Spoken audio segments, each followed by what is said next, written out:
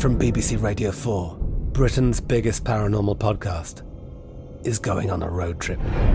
I thought in that moment, oh my God, we've summoned something from this board. This is Uncanny USA. He says, somebody's in the house, and I screamed. Listen to Uncanny USA wherever you get your BBC podcasts, if you dare.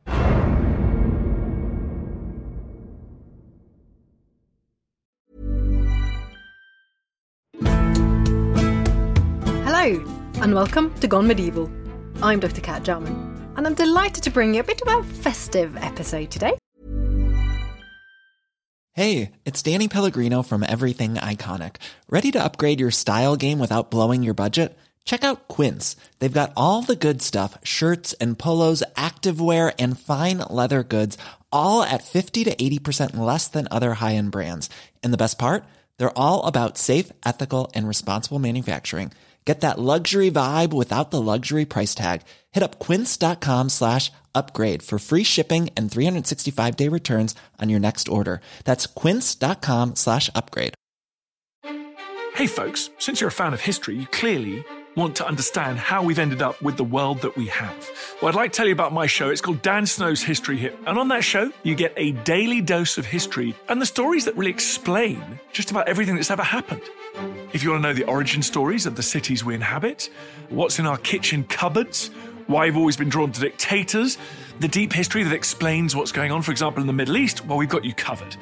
And if you'd rather be regaled with dramatic tales of powerful empires, we do that too. Get a little bit smarter every day with Dan Snow's History Hit, wherever you get your podcasts. Today is the 21st of December, the date of the winter solstice. By many, this is regarded as the middle of winter because it's the shortest day in the Northern Hemisphere. As of tomorrow, thank goodness, the days will begin to become longer again. And of course, we're only a few days away from Christmas. This time of year has been celebrated not just for centuries, but for millennia for various different reasons. And in today's episode, we're going to look at one aspect of that in the medieval period and find out whether this was also a celebration that the Vikings took part in. And are there any traditions in our current Christmas celebrations, or especially those in Scandinavia, that go all the way back to the Viking Age? To find out more, I've invited along a cultural historian to Gone Medieval, Herleik Barklid, who's an associate professor at the University of Southeastern Norway. Thank you for joining me today, Herleik. Nice to be your guest. So, we're going to be talking a bit about Midwinter traditions and the Viking Age especially, but also a little bit beyond that. And so you study some of these sort of cultural traditions, and especially in Scandinavia. So let's start then with this idea that Christmas was originally a pagan festival. Is that correct? Yes, to a certain extent we can say that. In Rome they had a feast called Saturnalia Festival about 2,000 years ago. And a lot of traditions that were practiced there are very much like our celebration of Christmas. Saturnalia was celebrated in December, and the Romans, they gave gifts to each other, and also they drank and ate a lot.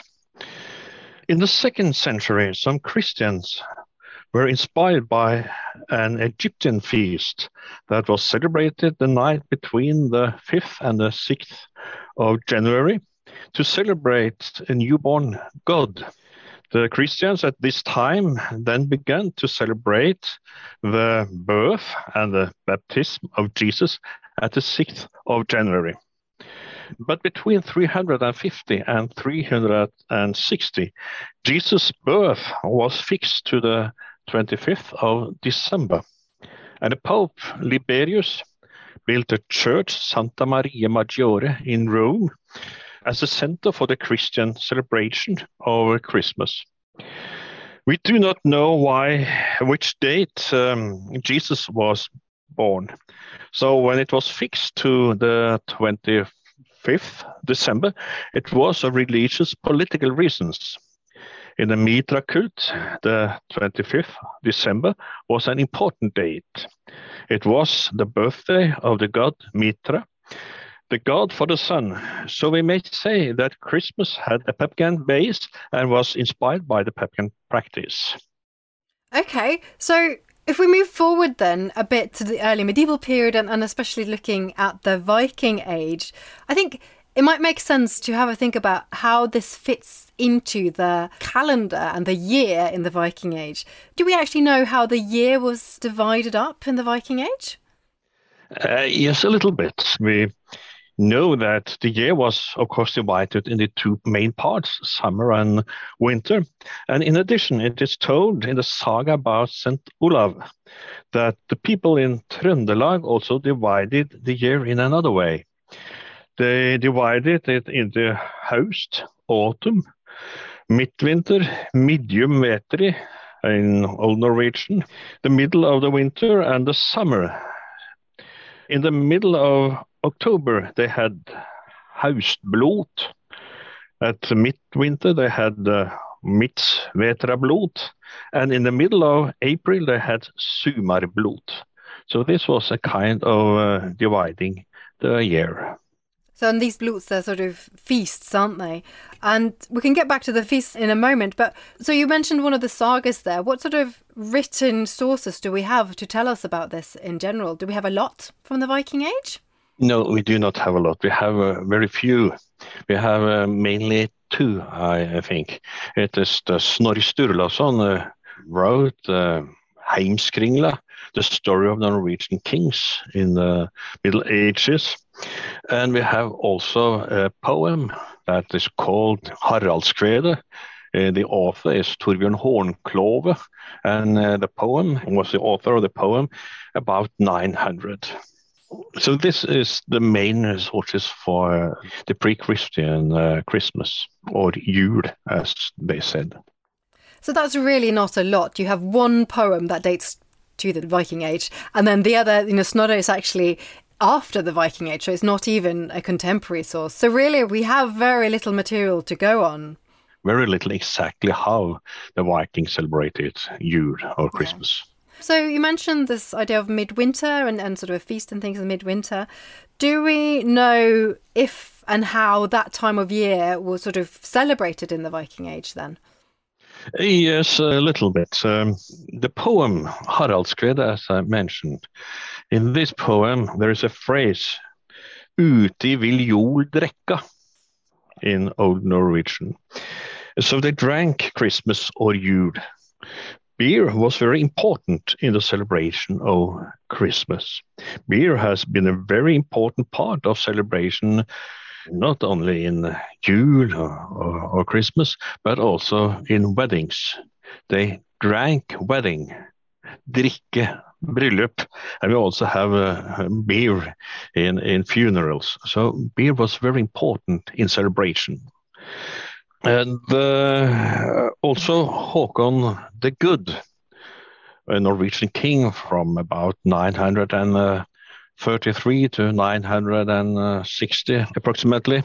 In his saga, it is also told that he prescribed that there must be beer to Christmas, to Jul. This is very important. There is a question when the Vikings celebrated Jul, and this has been heavily discussed by the scholars. But in the saga about Håkon the Good, the saga as I mentioned, it is told that King Håkon made a law that told the Norwegians to celebrate Jul at the same time as the Christians, and not at Håkunott. Håku in English, if we translate it, it will be chin night. And this, he said, it's the middle of the winter. According to the tradition, the winter began the 14th of October, and the summer began the 14th of April. So then the middle of the winter should be the 13th, 14th of January. I think several scholars agreed in this, that the Vikings celebrated Jul at this date. As we all know, the curve of the chin has a turning point, and in my opinion, Håkunott denotes when the winter turns and is coming to the half. So this is, in my opinion, that they have been heavily discussed.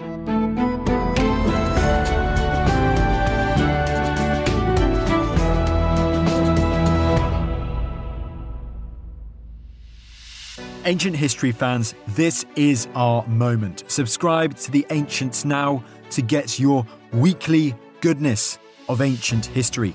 We've got the big topics. So through this material, we're actually looking at this entangled sum of hundreds and thousands, in fact, of stories of life across ancient Eurasia. We've got the big names. The Romans, of course, become so powerful, and the Romans conquer the whole of the Mediterranean world. And Hannibal was the one who challenged the Romans the most. We've got the big discoveries. And these are the only surviving boxing gloves from the Roman Empire. And we even have some groundbreaking new archaeological detective stories. Baths of Cleopatra. I had never come across any such thing before. Subscribe to The Ancients on History Hit, wherever you get your podcasts.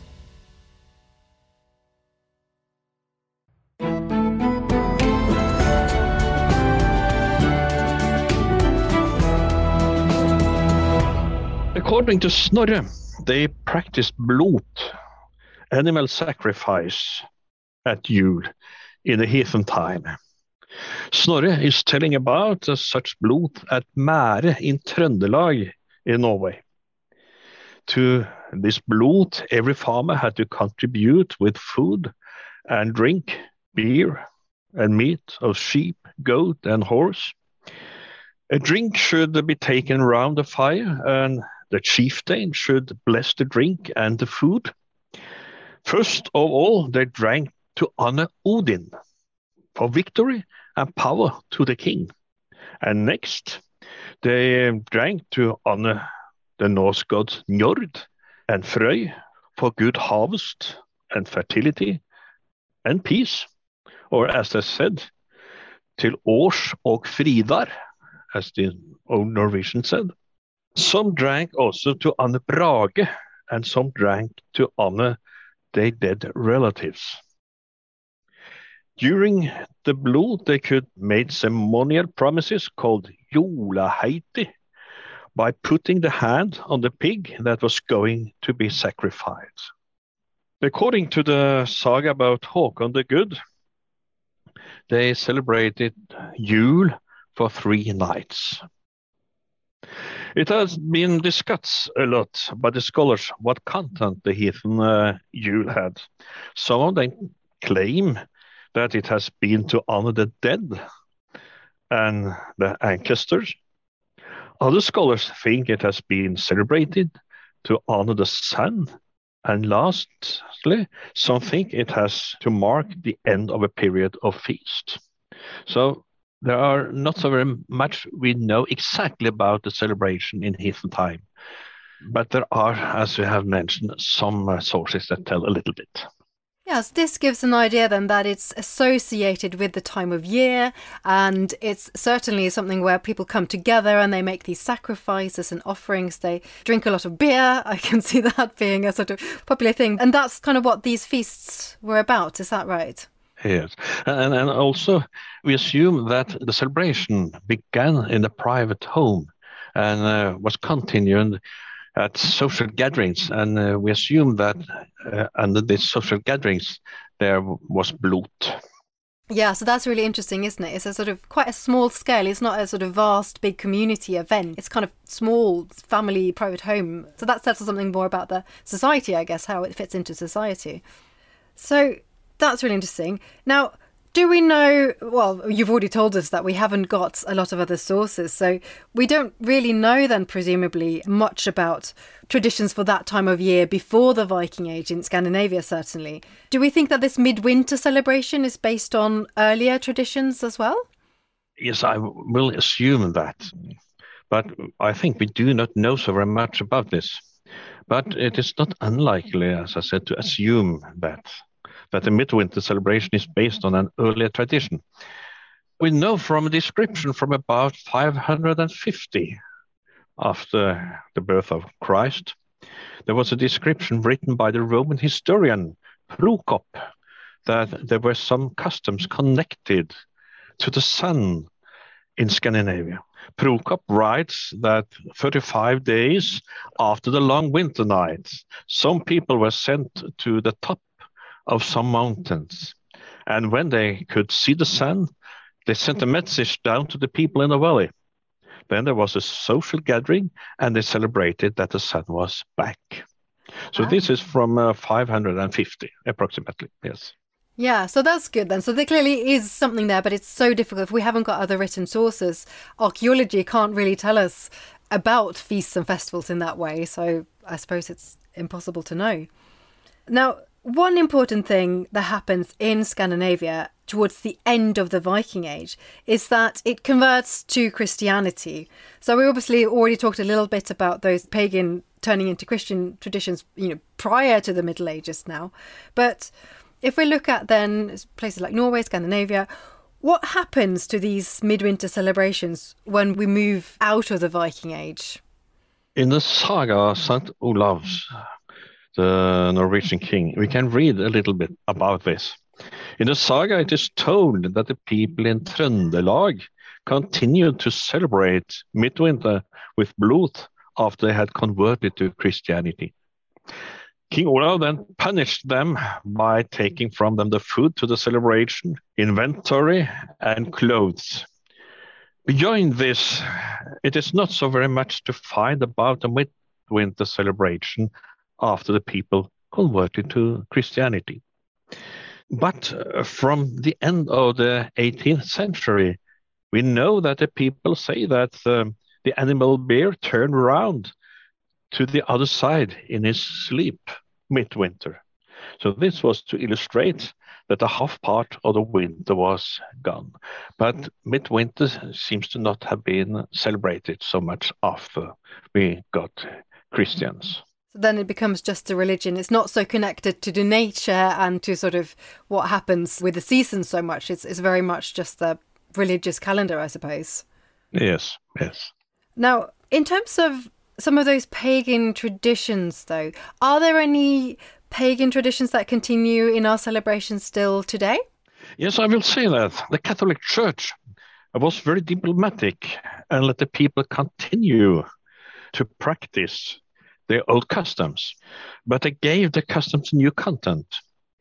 Instead of drinking beer to honor the old gods in the Norse mythology, Odin, Thor, Njord, and Frøyd, the people now drink beer to honor Jesus Christ and Virgin Mary. Still they drank to Års og Fridar, for good harvest and fertility and peace. And every husband and every wife had to drink the holy night. And if they didn't do it, they had to pay a fine to the bishop, according to the Gulating's law. Oh, I see. So there actually was punishment even in Christianity for not drinking at Christmas. Yes, it was. Oh my goodness. That was news to me. It's fascinating, really. Yeah. So when the Christianity came to Norway and Scandinavia, they met a well-established feast already. And I think that is the reason why Christian Christmas celebration was taken so soon in use. Today, we also drink beer. It's a Norwegian custom. But I have to say that we do not have the ritual drinking to the honor gods. We are drinking beer even today. There is also another thing I want to mention. The name of the celebration or the feast, Jul, is also from the heathen time, pre-Christian time. When the Catholic Church came to Norway, they tried to introduce the name Christmas, or in Norwegian Kristmesse, but they did not succeed. So here in Norway and Scandinavia, we still call the feast Jul. In England, I think it's otherwise, there you have the name Christmas. So the name is also from the heathen time. Well, that's a very big part of it, isn't it? That's a big sign, I suppose, that in the community and society, there were people who still wanted to cling on to those traditions that they had already. And another thing I want to say is that, as I mentioned, in the heathen time, they started the celebration at home, the private home, and then they continued in social gatherings. And also in our celebration today, we begin the celebration at home. And later on, there are a lot of social gatherings. So there are also some similarities. Yeah, so there clearly are some things then that we can say about our current Christmas, and certainly in Scandinavia, I suppose, that can be traced back to the Viking Age. You got the name, you got this idea of it being a private family event as opposed to, you know, a big community event. And yeah, the sort of Scandinavian or Norwegian Christmas beer, which I think is probably a tradition that should be brought into other countries as well, surely. Yes. Wonderful. Fantastic. Well, I love this idea that we still do cling on to a few small older tradition. Halleik, thank you so much for joining me here today. Thank you for being your guest. And yeah, have a very happy Christmas, or God Jul, as we should say in Norwegian. Yeah, Merry Christmas and God Jul. Thank you so much. And that brings us to the end of this episode of Gone Medieval by History Hit. Don't forget to subscribe to our Medieval Mondays newsletter if you'd like more medieval information in your life. You can do that by looking at the episode guide on your podcast app. And of course, come back again for more next week. If you haven't subscribed to the podcast already, you can do that as well in whatever app you are listening to. But for now, thank you so much for listening. I'm Dr. Kat Jarman.